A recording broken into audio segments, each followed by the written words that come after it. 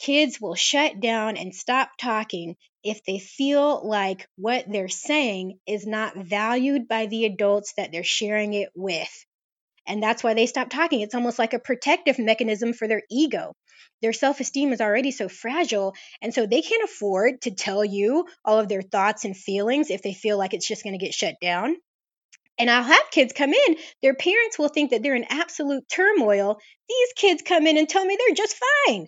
And they're it's just they don't feel comfortable sharing anymore. So they're over here living their best lives, but their parents think something's wrong because they never talk. But the kids are saying, "Look, I would talk, I just don't feel like it's going to be validated or understood." Hi, FFPs. We just wanted to issue a trigger warning for today's episode and suggest that you maybe listen when your kids aren't around, and also to just be aware of some of the topics that we're going to cover in case they feel sensitive for you personally. This episode does deal with the topic of self-harm, so we do talk about things like cutting. And Erica Whitfield, who's our guest, does an amazing job of helping us understand the difference between self-harm and actual suicidal ideation. So we do talk about suicide as well. And she does give a case example where the patient that she's talking about experienced sexual abuse. So if any of those topics feel hard or heavy for you or would trigger you in some way, we ask that you think about that before continuing to listen.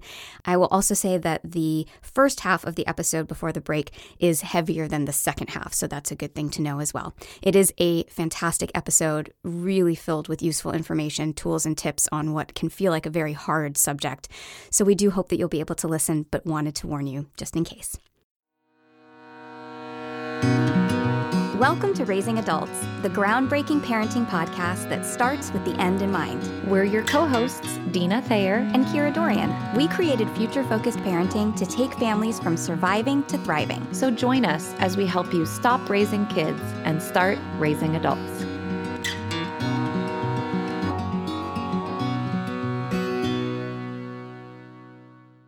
Well, hi everyone, and welcome back to Raising Adults. Kira and Dina here with another episode in our mental health series. And this is such a big one and an important one. And I'm just so excited to get to share with all of you the amazing knowledge of our guest today, who's going to just help us talk about this issue in a way that can just prepare us to know what we're looking for and to help us figure out as parents, how do we support our kids if they're dealing with any form of self-harm? So, Dina, how are you doing today? I am well. I'm looking forward to this one as it's something we've dealt with in our family. And I know that for a lot of parents, this one feels really delicate and vulnerable. So we're really grateful that we do have someone who is far more of an expert than the two of us to share with us today.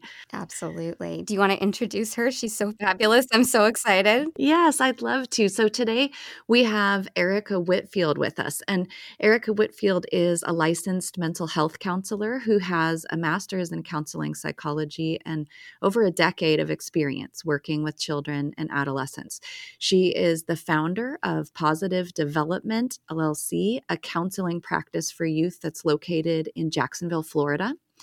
Erica combines expressive therapies using art, music, physical movement, and writing with evidence-based therapeutic modalities such as CBT, solution-focused, and positive psychology approaches to help children and adolescents process past trauma, transition during difficult life adjustments, form healthier relationships, perform better in school, and work through self-harming behaviors. She specializes in providing strengths-based counseling and has helped hundreds of youth unleash their capabilities, transform obstacles into opportunities, and find healthy ways to express their energy and creativity. So we are so grateful to have you with us today. Welcome to the show, Erica. Thank you so much, Dina and Kira. I'm so excited to be here. We are glad to have you and appreciate your willingness to share with our audience of parents who I'm sure are curious about this topic or may have some experience with it themselves and would love some of those strategies. But before we dive into the talk about self-harm specifically, we'd love to just hear a little bit more about you. So if you don't mind introducing yourself a little bit more, maybe some personal tidbits, and also we'd love to hear how you got into this work. Absolutely.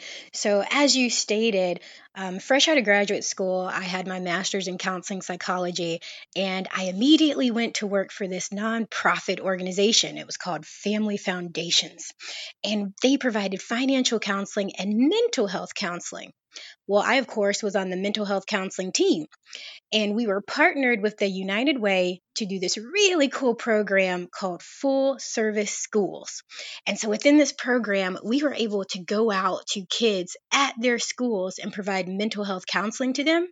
It was great because this eliminated the need for kids who could not afford counseling services because we provided the services for free, and also parents who had to work maybe two jobs in order to make a living for the family and didn't have time to take their kids to counseling. We were able to go on site. And so we worked with kids with all kinds of different issues like depression, anxiety, behavioral issues in the classroom, and we saw a lot of trauma too. And with that, a lot of self-harm, a lot of self-injurious behavior. And when you ask me what, really got me into this, it was one child in particular. And I'm going to call her Anne. And when I met Anne, it was so funny because she was referred for cutting, but when she saw me, she wanted absolutely nothing to do with me.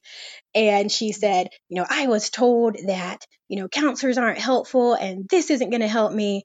But after I just listened to her and got an idea of what her interests were, and we shared and we continued to build rapport, all of those defenses just melted away. And I remember around session 5, she was telling me about some of the things that had happened over the weekend. And so she went on to say things like, yeah, I went to the mall with my mom. Then I went to see a movie with my sister. Then I told my mom that I had been sexually abused. And then we went to a festival the next day. And I said, whoa, Anne, wait a minute, go back. And she kind of just breezed over. But when we went back to it, she said, yeah, you know, I've been in counseling for a while and I finally felt comfortable to tell my mom this thing that had happened to me. And she went on to say how she had been abused for years and how the trauma was so significant for her and it was so hard to kind of get it out of her mind that she felt that's what led to the cutting. And then she went on to say, I think about taking my life every single day. Now, I'm new at this point. And so all I'm hearing is, okay, we've got a kiddo in here who was referred for cutting. There's been significant trauma. And she's telling me that she thinks about this every single day. But something just said, listen. And as I listened, I realized that she was not wanting to actually die with this self-injurious behavior. She was actually wanting to feel. And we can go into that a little bit more about what I mean by that. But so what we did, we got with her mom. Fortunately, her mom had already contacted the authorities. We let Children's Services know, but we continued with the counseling process. And as we continued, she was able to start to talk more about what happened and she was able to start healing. And we actually saw that self-injurious behavior decline. And she had a very successful school year. And so especially being a new counselor, I think that there's this tendency of wanting to immediately hospitalize and make sure that we, check the kid in to be evaluated. And it should be done in certain cases. But I think that we can't eliminate the idea, the concept of just being present with these kids and just listening to what's happening. Because from my experiences, what I found is that many of them aren't actually wanting to take their lives with this self injury. They're trying to achieve a different need. Yeah. And so that's what really got me involved in this. Wow. That's really powerful stuff, Erica. I'm really blown away. That's really cool. So let's talk a little bit about, because I think you've nailed it. What we really want to talk about today is that oftentimes non-suicidal self-injury, that self-harm, isn't suicidal ideation, right? It's something else. It's wanting to feel. So can you talk a little bit about how do you separate those two, and how do you define NSSI specifically and that link, that distinction from suicidal ideation? Absolutely. So I like to think of it kind of like in 3 categories. So we have our suicidal acts. This is when someone is hurting themselves with the intent to die. They do not want to be here anymore, to the extent that the goal that they are trying to achieve is death itself. Now, when we talk about suicidal ideation, this is thinking about death.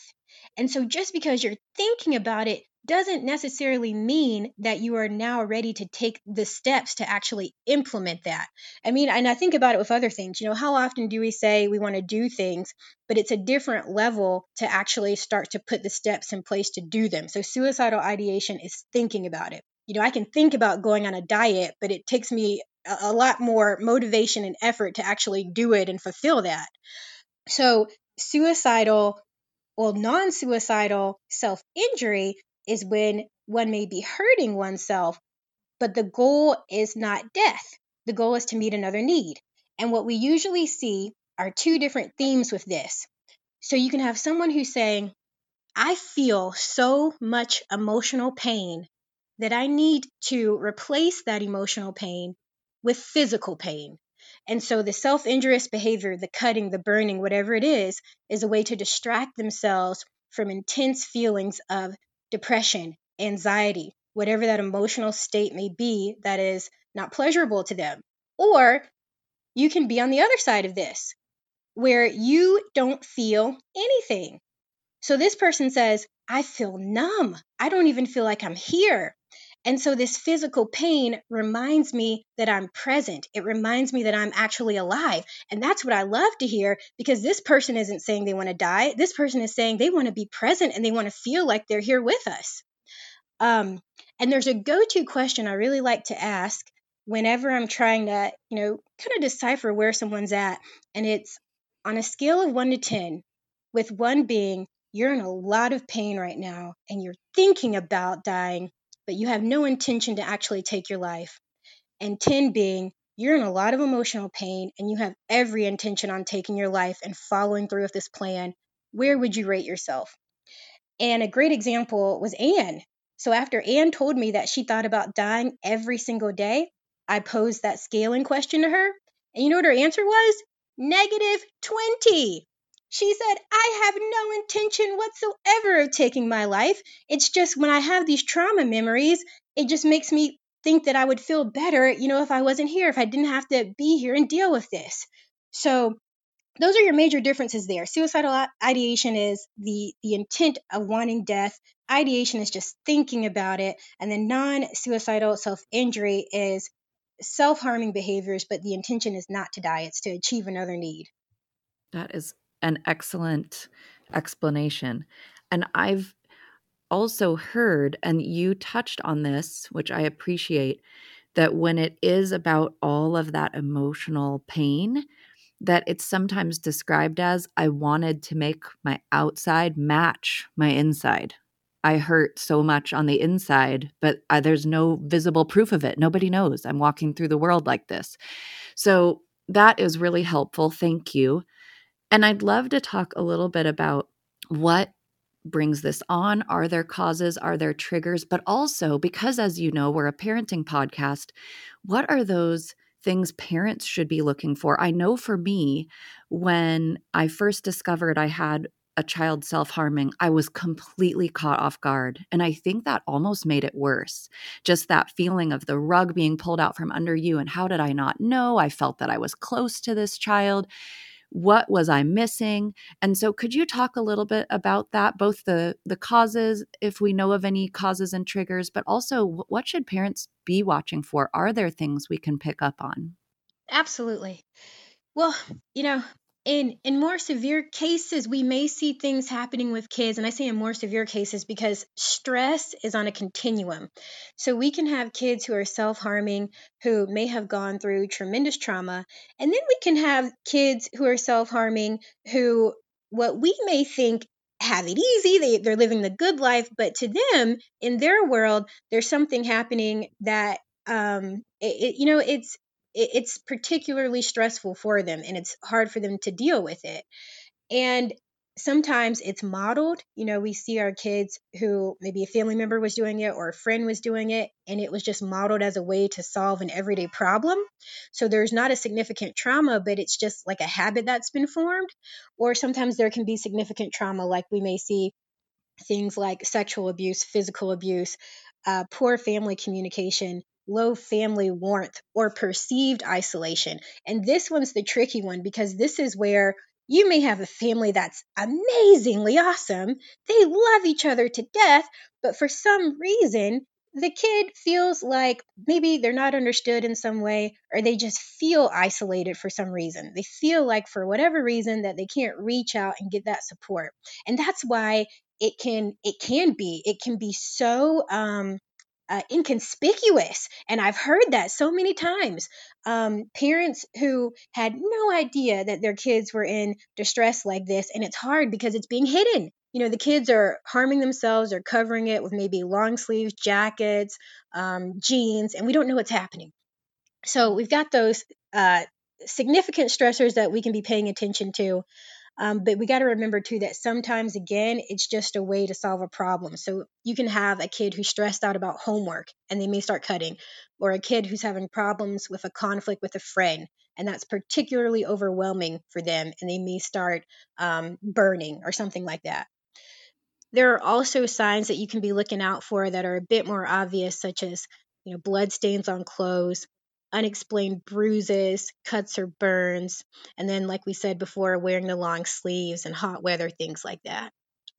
Okay, so we are going to take a little break here. And when we come back, Erica's going to share with us what kind of help we should be looking for kids that are dealing with this. And most importantly, how we as parents can support a child who's going through this and what we should be doing and what we shouldn't be doing. So we'll be right back. Well, we are really excited to talk to you about something brand new that we're offering at Future Focused Parenting, and that is the ability to become a member. And really, we want to welcome you into the Future Focused Parenting family, and we now have a way for you to do that. So we're offering membership, and this is so exciting because it allows you a way to really connect more and enables you to get some awesome free resources. So there are 3 tiers, and the first is really just a way to support the show and kind of to say thank you if you're valuing the content and enjoying it, and if you feel like what you're getting with the podcast and what we do here is worth a cup of coffee a month, literally, then that first tier is for you. And if you want more bang for your buck, then we have 2 more tiers that's going to give you a whole bunch of cool stuff. So our second tier, which is the all access tier, gives you exclusive access to our Future Focused in 5 video and audio library. This is something brand new that we're rolling out, and it is only for our members. So it's pretty cool. It's a series of videos. They are 5 minutes or less, talking about all the different things that we talk about here at Future Focused Parenting, but doing it in like a one-stop shop where you can just get in, get the information you need, get your quick tips, walk away knowing exactly what to do on that particular topic in 5 minutes or less. And you can watch the videos or listen to audio.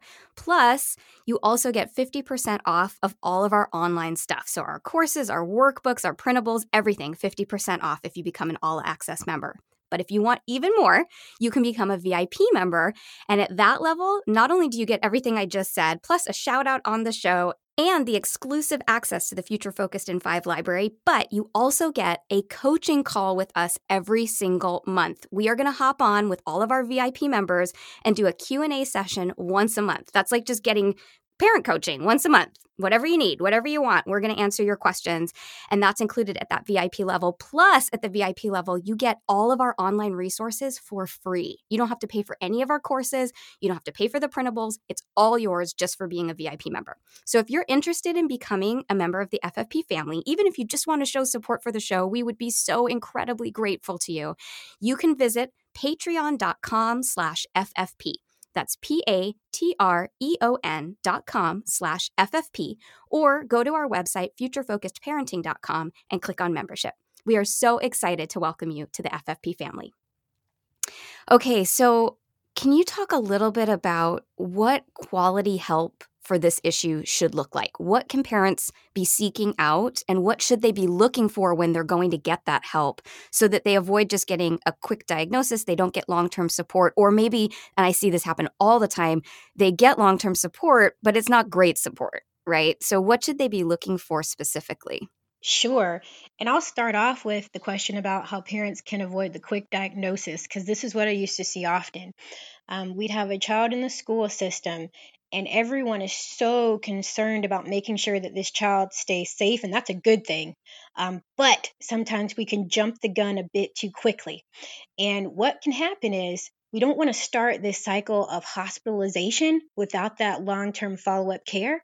So I've seen kids who go into the hospital, and these individuals at the hospital, they're doing their job. Their job is to stabilize and then refer the child for ongoing care so that they can have space to bring in the next kids who are going through crisis. But that hospital visit in itself and that evaluation in itself usually is not enough. We need to follow up. Parents need to follow up on what that hospital is suggesting about the long term care. So, what does that look like? What's quality long term care look like? I definitely suggest getting with someone who's licensed and certified in their field, a licensed mental health counselor, social worker, marriage and family therapist, someone who specializes in providing mental health counseling. And also try to find someone who specializes in working with kids, because it's a different nature, kids and adults. There are things that can be dramatically different in working with these two populations. And then I really suggest, at least at first, finding yourself a professional who can work with your child at least once a week, maybe even 2 times a week if necessary, depending on the severity of what's going on. Because our goal is we want to have this child have an outlet. When kids come in and they say things to me like, I don't want to be here anymore, the world would be a better place without me, or they're not talking at all. Once they get into the counseling room, I am totally fine by that. I'm not spooked by that, because I know that this is finally going to be a place where they can come and have that unconditional positive regard. I'm not going to judge them for that cutting. I'm not going to judge them for not using a coping strategy that we talked about. This is a safe place. And usually, when they know that they're in that safe place, we will see these behaviors start to dramatically decline. We just need to have some consistency in there. And then active communication. So you want to find a licensed professional who's also going to be communicating with you about safety planning strategies, about how to talk to your kids, and then about how to deal with things when they come up. So if you see an incident of cutting and it's not an active emergency, how to handle that so we don't get caught up in this cycle of hospitalize and release. Well, that didn't do anything, so now we're hospitalizing and releasing again the next time an incident arises. So that's what I recommend. Now, for our parents listening, we want to know what to do. And Kira and I really emphasize providing parents these tools and strategies. And this is a tricky one. And so, could you share what loved ones can do to support a child, a teenager that's dealing with this? And maybe on the flip side, what are things that parents and other caregivers should maybe avoid so that they don't fall into a trap of maybe doing something that's not helpful after all? Sure. The number one thing is to listen without judgment.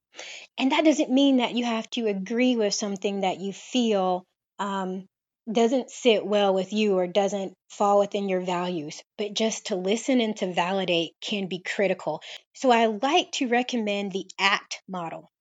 And what this is you acknowledge the feeling, that's A, you communicate the limit, that's C, and then you target the alternative, that's T. So what does that look like?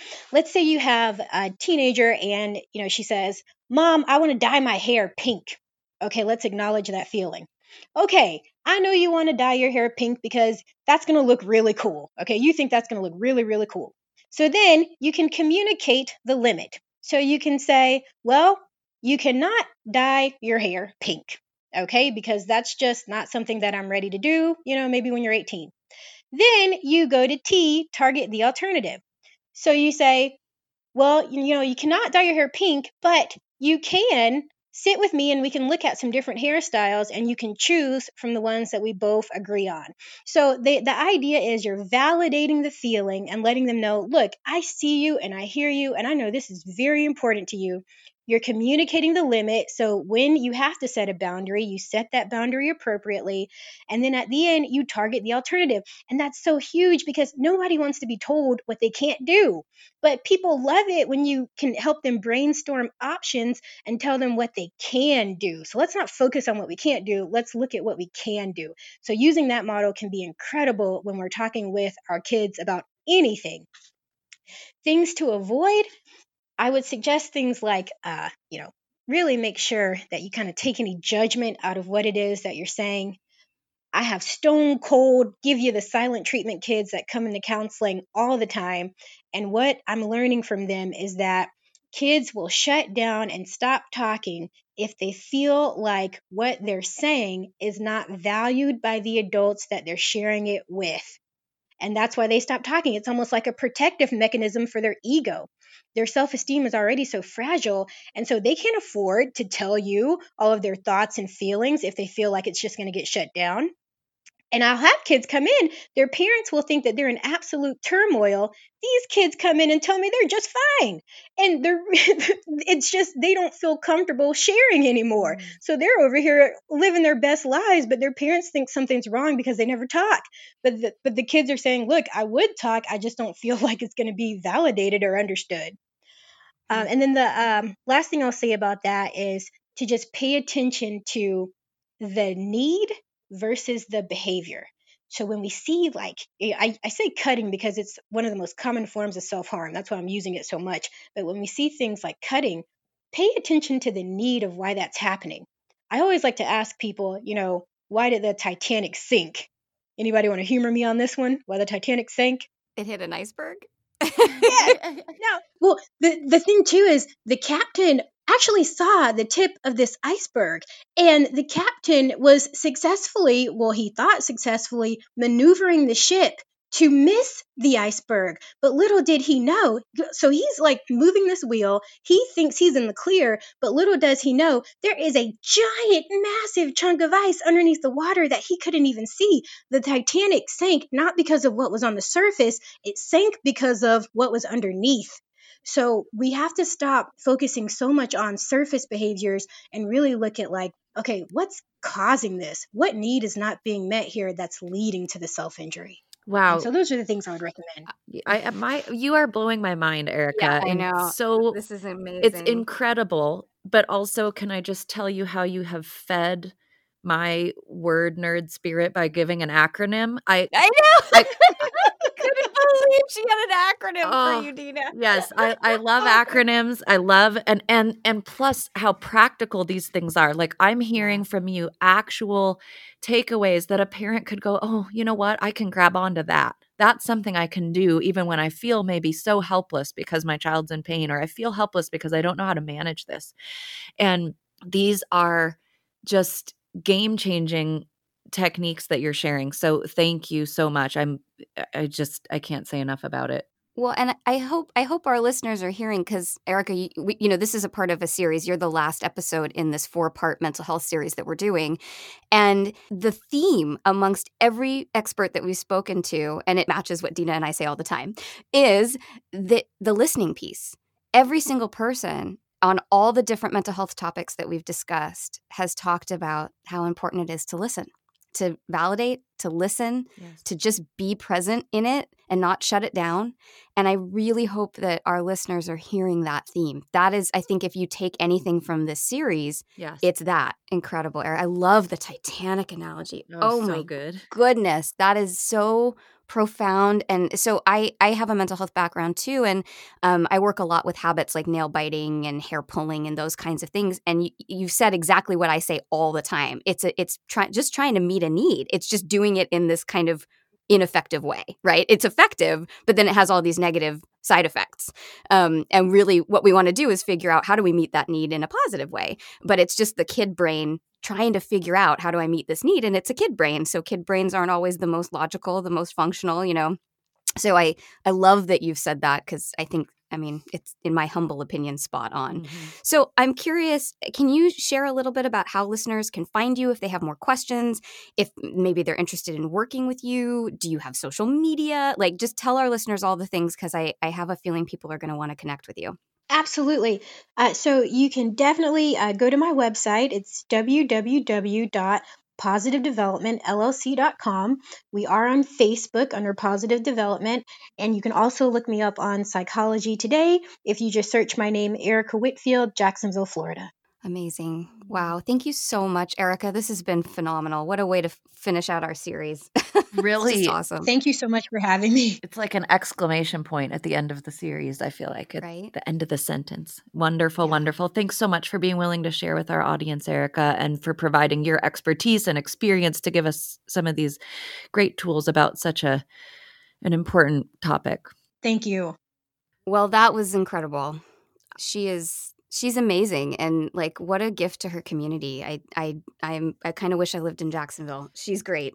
She is. I couldn't agree more. And I really wish I had known her or had access to her when I was walking through this, because I felt like those strategies would have been helpful. And I hope that we're going to have some listeners who just can grab onto some things and use them, because she really brought some wisdom to bear today. Yeah, and you know what struck me? Two things. The first one was that this is a topic, I think, and I'm sure you would agree with this having gone through it, but that parents would have a kind of internal or external gasp in discovering this, right? Like, oh my gosh, right? What do I do? What do I do? Like, it would send, I think, any parent into a kind of panic mode. And I loved that anybody who listened to today's episode, if they end up walking down this path, are going to have her words in their mind, which is sometimes it's just trying to meet a need. And that, you know, obviously we want to redirect into a different behavior, but that it might not have to be something that you internally or externally gasp about. That there's a little bit of permission there to be like, you know, even in loving families, this happens. This isn't a reflection on me as a parent. This isn't, right? This isn't the end of the world. This could just be that my child is trying to meet a need and I need to help them figure out how to meet it differently. And that permission, I think, as a parent is really important. And then, of course, what I said before about the listening piece, that it reiterates how important it is as parents that we are listening and validating, that is what's going to make our kids feel safe to communicate with us. Mm-hmm. It just, yeah. Well, and I just appreciate this discussion about paying attention to the need and getting our eyes off and our focus and attention off the behavior, because the behaviors and some of the behaviors even in this series that we've been talking about could be alarming to parents. But to be willing to lean in to do the work to look at what's underneath that, like her Titanic analogy, that was awesome. I just think that's a very important piece. And that essentially what she did, the gift she gave, I think, was normalizing this a little bit. If you come across this, and we talk about this all the time, normalizing, but if you come across this, remember, they might just be working something out, trying to meet a need. And how can you listen without judgment then and lean into that? So I think that's important. And I think it's an angle that isn't always talked about with self-harm. Yeah, I totally agree. Well, FFPs, we hope that you found not just this episode helpful, but our whole mental health series. Be sure, if you enjoyed it, to tell your friends, share the episodes. These are important topics that need to be out there. Parents need to be thinking about them. And even if you're not in the thick of one of these topics, it's important that we have that information so that if we find ourselves in the thick of it, we know what to do. So don't forget, if you like the show, be sure to hit subscribe. Follow us on Facebook and Instagram at Future Focused Parenting. And for more information, you can always go to our website, futurefocusedparenting.com. That's Future Focused with an ED. Raising Adults is produced by Kira Dorian and Dina Thayer and recorded partially in my laundry room and partially in Dina's office. Music by Seattle band Hannah Lee. Thanks for listening.